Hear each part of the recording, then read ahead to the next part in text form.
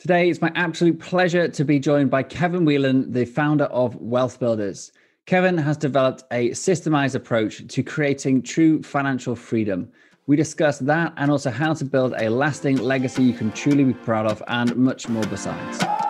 So the question is this: how do entrepreneurs like us who don't have an endless supply of cash, how do we leverage the best apps, virtual assistants, automation tools and systems to scale our businesses, increase our profits and have more time to do what we love to do each day? That is the question, and this podcast will give you the answer. My name's Dr. Steve Day and this is Systemize Your Success. Hi, Kevin. Absolute pleasure to have you on the Systemize Your Success podcast today. Thank you for coming along. Oh, just a pleasure to be invited, actually, because I'm so passionate about the whole concept of systemization. And, we talked offline about building things, building reputation, building legacy, building business, building systems. We're all building something, or we're all trying to build something. And the best way to build anything is if you can systemize it, so it has a life way beyond you. And I think what you're doing is outstanding work, and glad to be a part of sharing some of our processes ourselves and how we do that with building wealth. I'm really excited and looking forward to this. For anyone who hasn't listened to it, I did a interview with Christian Rodwell, which is Kevin's business partner, a couple of weeks ago. Probably be published the same week as this one. And in that, we touched on the roadmap, which we'll cover in a second, and we'll go back into it in a bit more detail in certain areas. And it was inspiring. It is a system for creating financial freedom, and that is a powerful thing in my eyes. So let's start with why you do this. So, and I've listened to your story, but for those of the listeners that haven't and don't know anything about you or who you are, just give us the sort of the 3-minute version of your history and why you actually ended up doing what you do today. Yes, it's a really good question, and you were right just to check whether I was comfortable sharing the story, because invariably, stories can bring a lump to your throat when you talk about them when they're very genuine. So, look at my face. I'm a wizened old geezer now, but I wasn't when I started. So it was 1985 was when the big catalyst hit me, and I believe everybody needs some form of a catalyst to overcome the inertia of what holds people back in trading time for money. And the catalyst for me started then when I got the news of the tragic death of my father, who had started life, working in the shipyards in Newcastle upon Tyne, which is where I'm from. The accent is under there somewhere. And he'd latterly got very successful in creating a business when the North Sea oil was very big and popular. And so he was kind of doing that work, and he was an agent, and he had workers working for him and contracted to the big oil companies and doing rather well until he wasn't. And he died at 46. He died on an oil rig. He collapsed and died there. They couldn't fly him off, and he died there. Now, while tragedy is not necessarily the instigator of all change, certainly for me, as a young guy, young economist at the time, my father and I walked the same, talked the same, looked the same. We were genetic peas in a pod. And while tragic, and everybody will see some kind of tragedy in their life somewhere, I'm sure. I mean, even just recent years have told us that. What it did for me is just made me think that as I approached the date when I was getting married, which I got married in 89, I thought, if I don't live as long as my dad, and we definitely are the same person, I can't save enough money to give a life, a legacy, an expectation of security for the wife I was going to marry and the kids I'd planned to have. Now, I've got 3 grown-up kids now. I'm all in their 20s. Actually, one now just turned 30. So, that's been great. But what it prompted me to do, and I think I was fortunate in one point here, which was I had the chance to not to start to trade time for money. So I didn't get caught up in the angst and the tyranny of the routine of it, and to then build a life that demanded the ongoing income and the dependency on that income. And so I had a conversation with Sarah and said, look, this is what I want to do. I don't want to be in a job anymore. Apart from that, I'm unemployable anyway, I've discovered. Such a control freak, it's untrue. But I decided that I had to learn how to build things that I could then own, and then I could pass them on, which is really a system. And that's what I set out to do. And while there was no pathway, there were no mentors, there were no guides, there was nothing, just my own intellect and still needing to earn money, of course. And little by little, I learned a process, and essentially, ultimately, it's through business and creating businesses that have a high degree of recurring income, which I'm sure we'll talk about, because recurring income is at the heart of wealth. And I've built IP, my own intellectual property over time, which still remains up for challenge for anybody. Your erudite listener is welcome to challenge, to help me find 8 assets in life. I've only found 7, and I've applied my laser intellect over the years. And I know you covered those with Christian, who so ably demonstrated his knowledge of those 7 assets, I have to say. I was so impressed. There's a little system in itself there, isn't there? That, Christian, who's a lot younger than me, is so able to demonstrate the use of the intellectual property that I created, and has now kind of turned that into a system that now another business of wealth builders can be delivered by not me. While I'm still the visionary in the company and the spokesperson in the company, I wasn't needed, actually. And we launched one of our processes, the launch of the academy, just yesterday, in fact. And he did a sterling job. But anyway, that's the point.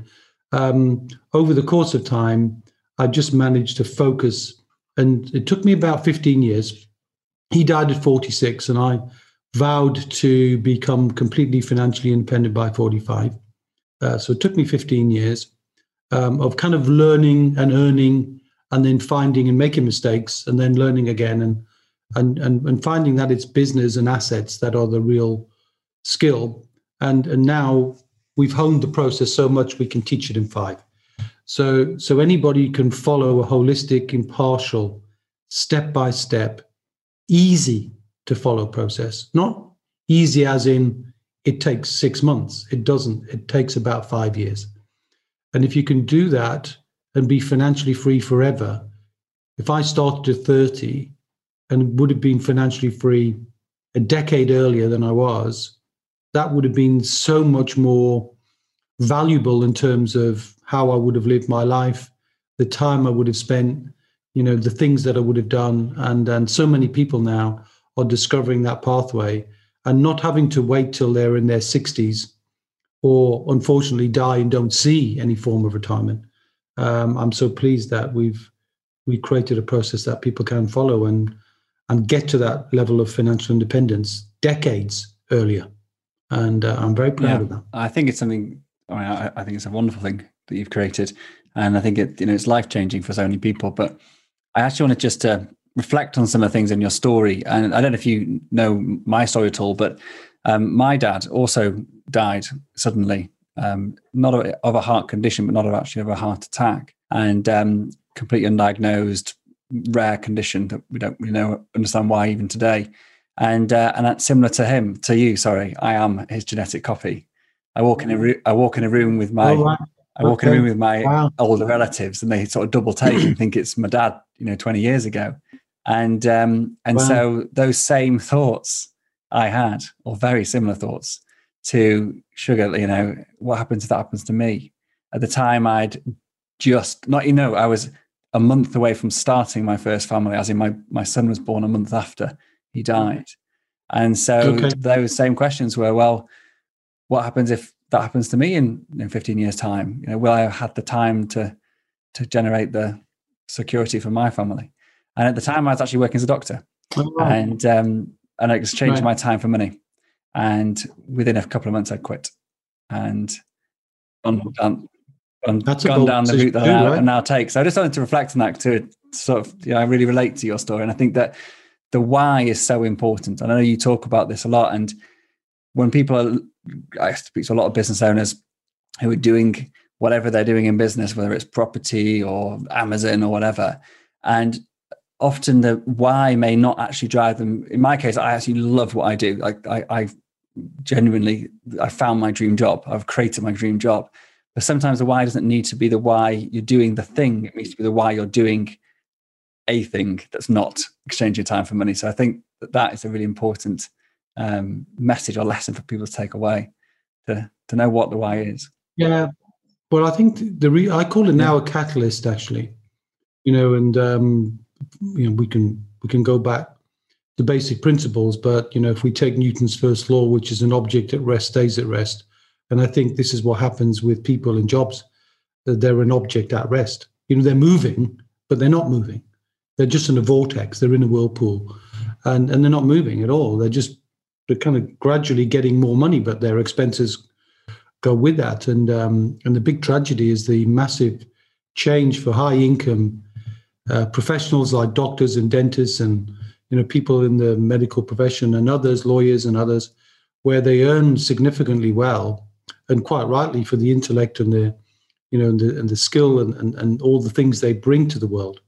But invariably, when they stop, and that it does stop, it's a temporary thing. It's never a permanent thing.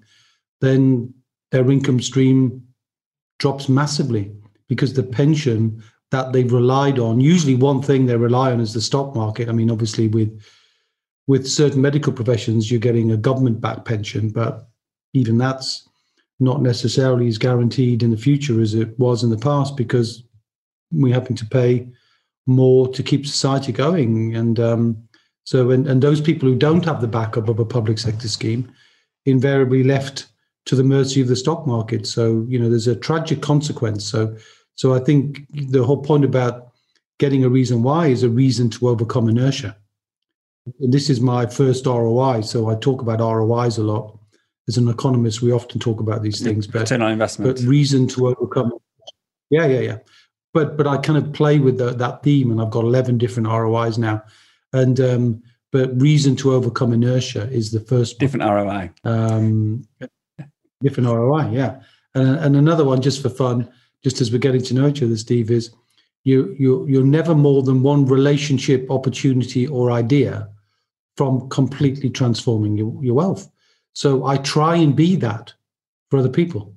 I try and give them either inspiration or a bit of knowledge or a distinction or a connection to somebody else, because I'm both a connector and a creative individual. So I create and connect. And interestingly enough, when you talk about the medical profession, I think about myself with a CAT scan brain to diagnose someone's financial health. So I'm definitely a GP of sorts, except, without the formal qualification of that and without swearing a Hippocratic oath, but certainly completely obsessed with the idea of helping people to overcome that inertia and to become financially independent, because I know how different life is when you have the choice to do everything you want on your own terms. There's a long answer. Yeah, it's good on today, so I'm very happy to listen to it. You mentioned the word obsession there, so you're obsessed with it, and I think that's something that I relate to again.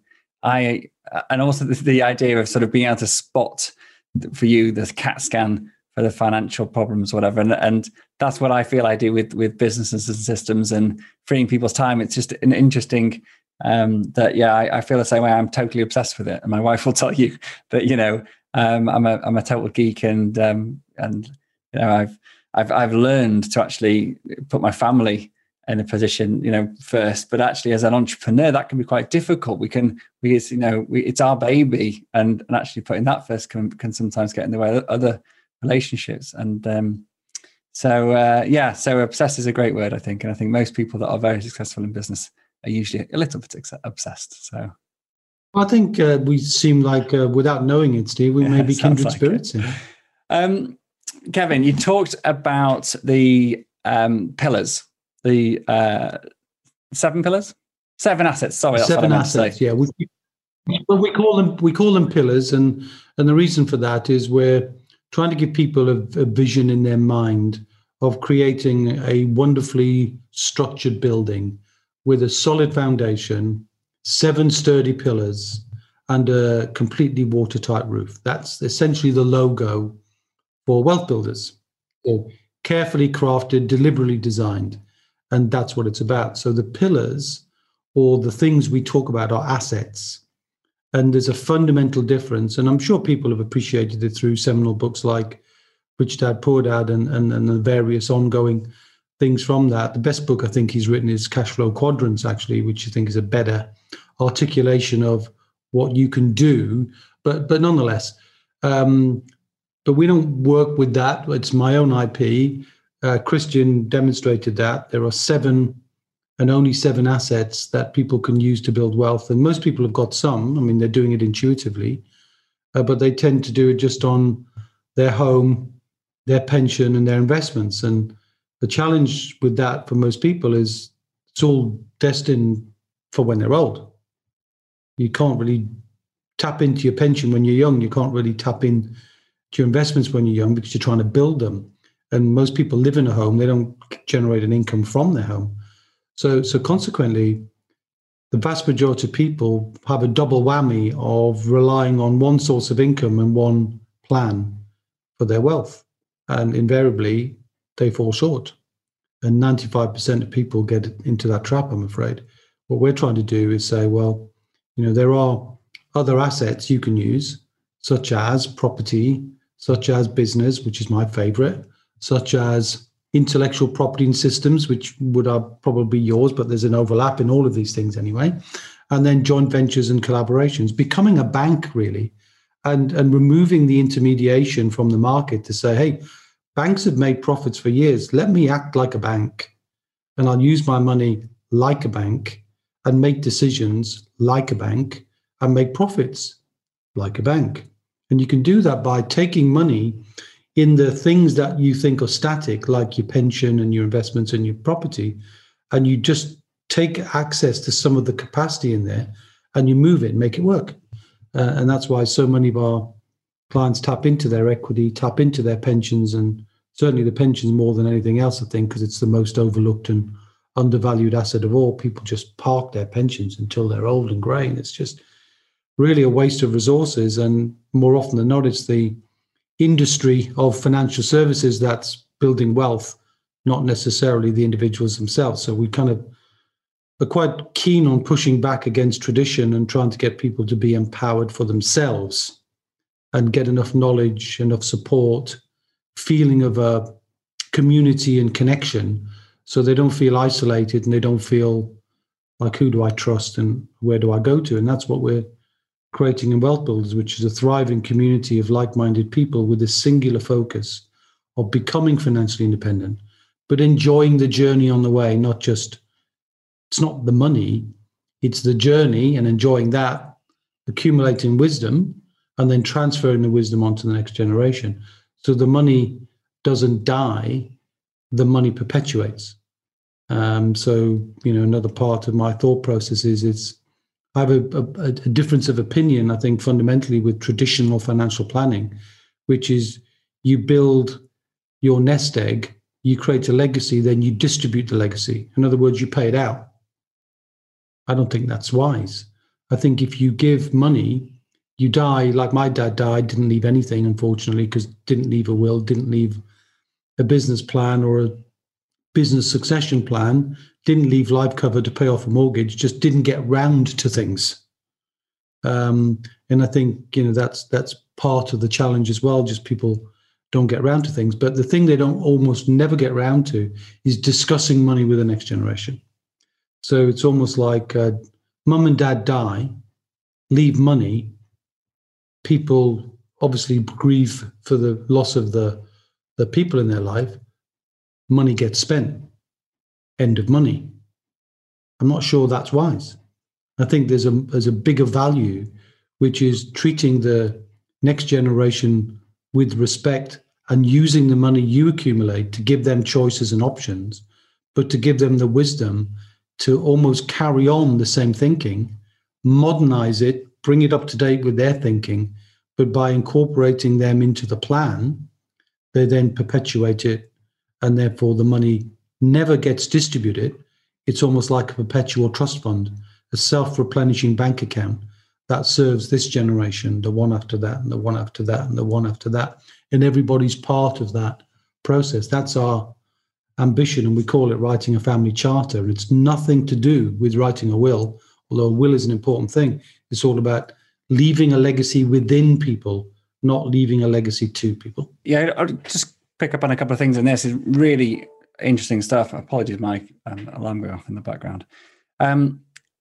So whether it was by luck or by engineering or whatever, I wouldn't like to say, but the idea of your relatives, older relatives, generating wealth in their lives, passing it down, and then it getting squandered or spent, or maybe even used for genuine purposes, but maybe it's putting your kids in school or putting it into some other very valuable thing in your life, but it's gone. Once it's gone, it's gone. Mm. And my grandmother, she was, didn't really have any income to speak of. She was a nurse. She retired early. She looked after kids. She lived basically on her state pension, and then a small amount of money from my granddad, just to sort of make ends meet. She shopped in Oxfam. She ate, green beans. She grew all her own vegetables. Like total frugal. It's the absolute T. But she saved every single penny she had to give to her grandkids. And she died when I was relatively young, about 12 or that sort of age, about 12. When I came 18, I actually asked my grandfather could I have early access to what was a small inheritance, well, a modest inheritance, £10,000 or thereabouts. And we discussed it, and he agreed in the end to let it go because I decided to buy an investment property. And that one decision in my life, which came from just I'm paying a stupid amount of rent in my student digs. It's an absolute dump. I checked out how much it would cost to buy it. And I was like, we did the math, and I was like, this is a no-brainer. And it was that one decision that, I just decided to do that math and come up with this idea. And from then on, I've created a relatively large portfolio with no other real financial investment, just simply from reinvesting, all from that my grandmother's small inheritance. So I'm really proud of that, because it's something that she would have been incredibly proud of me doing.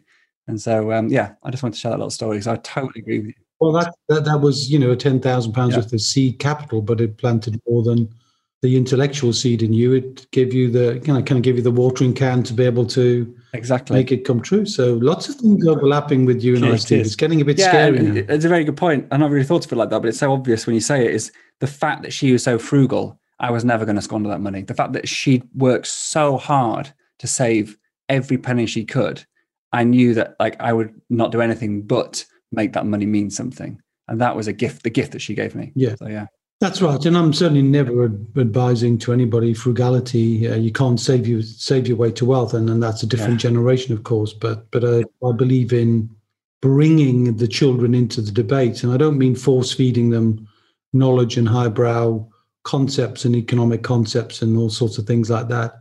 I just mean gradually starting to let children participate in things in the way they do and have fun with them and educate them. And so we're creating a program which is not out yet, but it will be by the end of the year, called Wealth Builders for Teens. And it's to allow the parents in our community to become better instructors of financial literacy to the next generation, because the schools are not taking care of it. That's something I would definitely like to learn more about in the future. My son's only 5 at the moment, but soon, I guess we're starting him now, pocket money and earning money and not just getting given things. So we're starting on that. So there'll be some lessons for the younger ones, and but we won't get into that today. When it's released, and we can jump back on again. And I think that just picking up from carrying on really from that story, and something that you touched on there was about being frugal, and it is a generational thing. Because if you go back to my grandparents' generation, it was pay down your mortgage. It was, save, put your money in like stocks and shares in your pension. It was all those things that you described, which are sensible in some ways, but they're never going to give you freedom.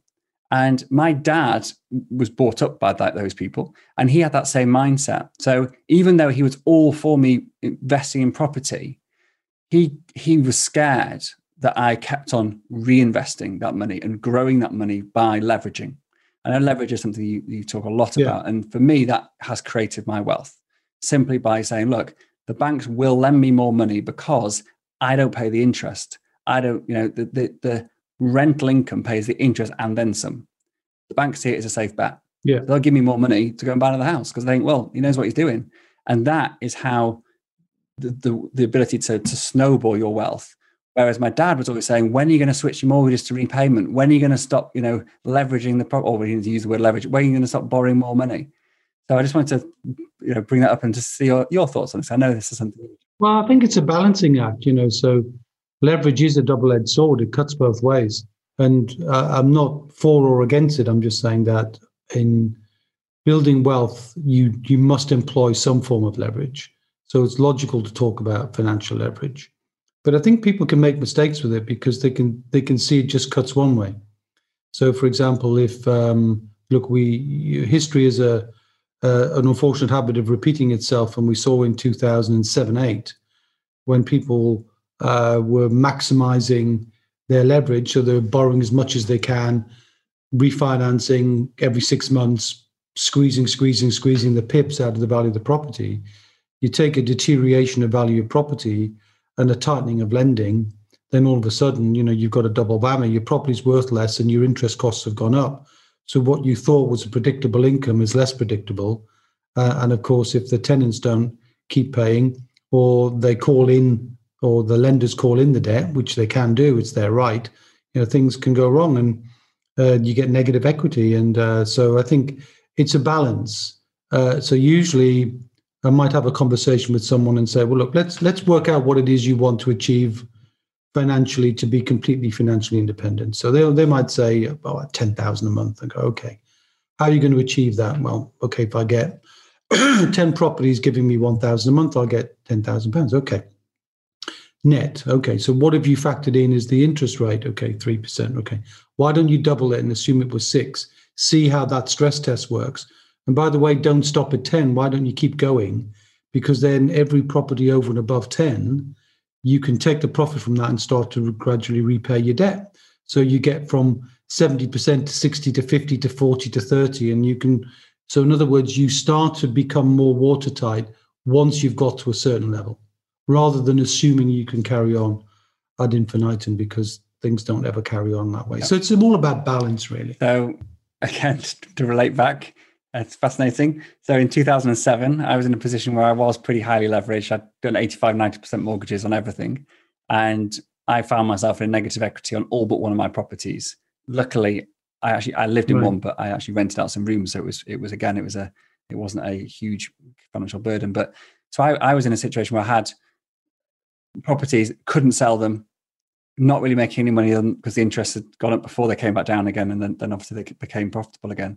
And so that's one of the reasons now. So I think this is moving seamlessly on to I think it's something we can touch on if you have time, Kevin, to talk about business in a little bit more detail. Because when I then came, as I've mentioned before, started working as a doctor in 2007-8.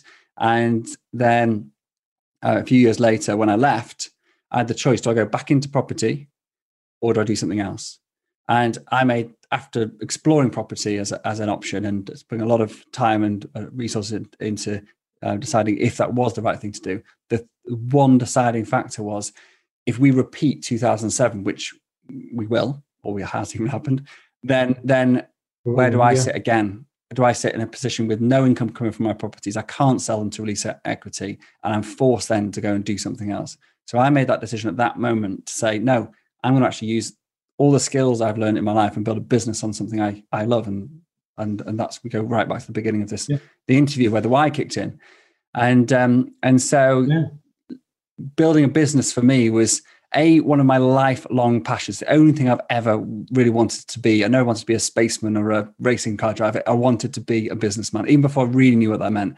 The games I played as a kid were like, obviously Monopoly and things like that, but I've played like Maxi Bourse, which is a stock exchange game, and farming, and the business game, and all these games that basically, like when I was a 6-7-year-old kid, that's what I actually enjoyed doing.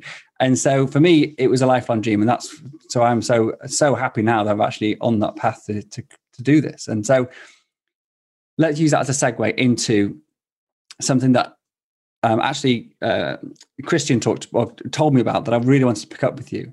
And that is about something you call, I believe, the three-pronged plug of business. And this is hugely close to my heart with what I now do, which is, how do you build a business that runs without you? Because ultimately that's my game. And I want to know what your take on this is, and why you think it's possible, and what are the key factors people should be thinking about. Yeah, okay. So that's a good segue. I would say, just to bridge that segue one step further before we get into that question specifically, is the challenge, though, when people make a decision to move from employeeship to something else, is if they put all their eggs in one basket again. So it tends to be that over concentration. So we're always advocating multiple streams of income from multiple pillars of wealth. Now, business is my favorite. The reason why is because the ROI is infinite.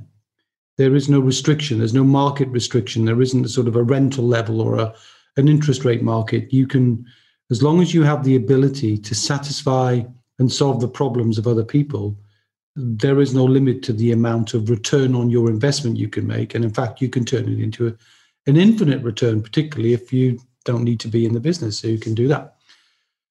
The 3-point plug is almost like, where did I come up with that? Well, I thought about a lot of people get mistaken when they think about business, because business is as much a trap as any other activity. Because when people pursue their passion, and you just elegantly explained yours, but business owners who do that can get caught in the trap of trading time for money in that very business, because they're following their passion. And that can still be temporary, because you're still trading time for money and you can't ever get away from it. And almost inevitably, you can't sell it. And like nobody would ever say you've got an ugly baby, people will not tell you you've got an ugly business. It's just the way it is. So I thought, well, what would be the ingredients of a business that I would invest in, as I discovered myself to be an entrepreneur, an unemployable person, therefore I've got to be an entrepreneur because there's nobody else who'll hire me. What was that? Well, I came up with 3 things. Number 1, the most important, a business has a high degree of recurring income. Now, I don't mean that selfishly, like you need a business that takes advantage. The opposite. If you solve the problem of customers' needs and you do it consistently, and you do it consistently, you continue to focus on adding value, you obsess about adding value, the more value you deliver, the longer they'll stay. And therefore, it's good for them to get recurring value, and it's good for you to get a recurring income. Now, the recurring income then gives you the ability to allow some of the other points of the power socket to work. The second one is to operate within a very clearly defined niche, so that you can create unique points of differentiation. You can become outstanding in your field. You don't want to be just, also ran. You don't want to be mediocre. You don't want to be just doing what other people do, but create a niche, focus on the niche, deliver an outstanding service to the niche. And ideally, they want value ongoing, and you can deliver ongoing. Then that gives permission to number 3, which I know will resonate with you. The ability for the business to work without you doing the work. So the income and the revenue show up, but you don't need to show up anymore, because you've created an elegant system that delivers to the niche, gives them recurring value in that niche, and keeps sharpening yourself in that. And then it gives you freedom to try out different things. You can take a risk because you've got a recurring income business giving you money every month. You can look at another niche and start to see different ways, and you become like a specialist, using that GP thing again, or that doctor's thing again. You become so good at it. And I've discovered that I can look at a business and look at it from, there are more angles than that, but they're the primary 3. If I can talk to a business owner and say, look, let's talk about your business. There's some consequence of this. If you can get a recurring income business proudly sitting in a niche that can work without you, you've got choice. Whereas if you're just delivering service yourself, you don't have that choice. And more often than not, if you think about how businesses are exited, and some people might want to keep the business and just get an ongoing recurring income, nothing wrong with that. Others may want lump sums of capital so you can sell a business, because the primary concern of an acquirer of a business is the predictability of the profit. They don't care what you did, how you built it. What they care about, what is the predictability of the profit? And you go, this is how this little sucker works. It's a great business. Here's the niche we serve. Here's why they keep buying, repeat. And this is why I don't need to be there. It will work for you. I don't need to do it. Do you want it? And you'll get a premium price for it in a way that no other business will do, because you'll be tied up in knots with people saying, but the business depends on you being there, Kevin. So you've got to keep delivering, because if you don't deliver, the customers will leave. And if they leave, we need to lock you in for 5 years. Whereas if the business works without you, they don't need to lock you in at all. And that's why I think it's really important. I think that's as I said, incredibly close to my heart, because that's what I'm trying to. I don't try to make myself out to be anything I'm not, and I haven't quite got there yet. But that has always been my passion, and the journey that I've got to the point I'm at. I'm in a position where I can help people get on that, start that journey. So, yeah, hugely important to me. And there was something else I was going to ask you, but no, it slipped my mind, so we'll move on. So, Kevin, I think this has been really nice to speaking to you. Genuinely surprised at how much we have in common, and been really good to connect with you on this. So I'd just like to finish by asking you a couple of signature questions, if I may. First off, give us your top 2 or 3 apps or browser plugins that you use on a regular basis that you think are great. So there's definitely we in the business, because I just tune into, as the visionary in the business, what's going on, and that's always held using Asana. So Asana is the easy tool we use there. There's a great little app actually that I'd recommend, which is it's a bit of an odd one, but I really like it because it demonstrates the inefficiency of the stock market really well and blows people away when they understand it. It's called the Old Mutual Attitude to Risk. You just go online, Old Mutual Attitude to Risk and Risk Discussion. And what it kind of shows you is how impossible it is to manage the stock market, because it just shows you that all your IFA is doing is saying your money's going to operate within plus 35 or minus 20, and there's nothing else they can do about it. So good luck. But meanwhile, we're going to charge you a fee. And I'm saying, well, look, if that's all they can do, you can now see that the biggest difference in your performance is your charges. So just cut your charges to the lowest possible you can when you're in the stock market. And that's a great app that demonstrates. Fantastic. That. Really, really good advice. Second question. Who else do you think would be a wonderful guest on this podcast? That's a good question. So who do I resonate with who gives a great account of themselves? I'd say Daniel Priestley would be good. He talks very eloquently about, creating businesses and creating key people of influence or a key person of influence, and also how to create assets in your business. I think he's written a book called 24 Assets. So, you're right. I'm just looking at my bookshelf. It's right there. Yes, you're right. I thought it was 27, but you're right. Yeah, right. Okay. So he's definitely somebody who's a thought I agree. leader. I've read all his books. I think he's a great guy. So yeah, I'm hoping to get him on. Actually, I have pinged him a message because we are friends on Facebook. But well, hopefully he'll come. Okay. On and see. The title of this podcast is "Systemize Your Success." But what does success mean to you? Well, we it's not personal success anymore. But I mentioned earlier on. I suppose when I talked about my father, and I'm originally from Newcastle, as I mentioned, so I'm a very mad fan of Newcastle United. And the St. James's Park there has a stadium which seats about 50,000 people. So success to me is helping 50,000 people cross the bridge like the River Tyne, a wonderful piece of architecture, artistry and engineering all in one, and trying to help those people become completely financially independent. And that's the mission we have at Wealth Builders, is to help 50,000 people become financially independent before I check out of this game. Brilliant. Okay, very last question. Do you believe you can systemize your success? Well, you know what? When I heard you and Christian talk about Wealth Builders and the step-by-step process we've created together in this new program called the Wealth Builders Academy, I realized that all the systems are now in play. He's a very, very able teacher of this now. We've got a whole coaching team. The IP is locked in. Obviously, we're honing it little by little, but it's all there. Honestly, I could be a hologram and just walk away and let them take care of it, and the 50,000 would be happening as a result of their hard work. So absolutely right, we can. A wonderful legacy to be able to be so proud of actually creating. So well done you. Great. Thank you. Cool. Thank you very much indeed. It's been a pleasure having you. Bye. Appreciate it. Take care. Bye.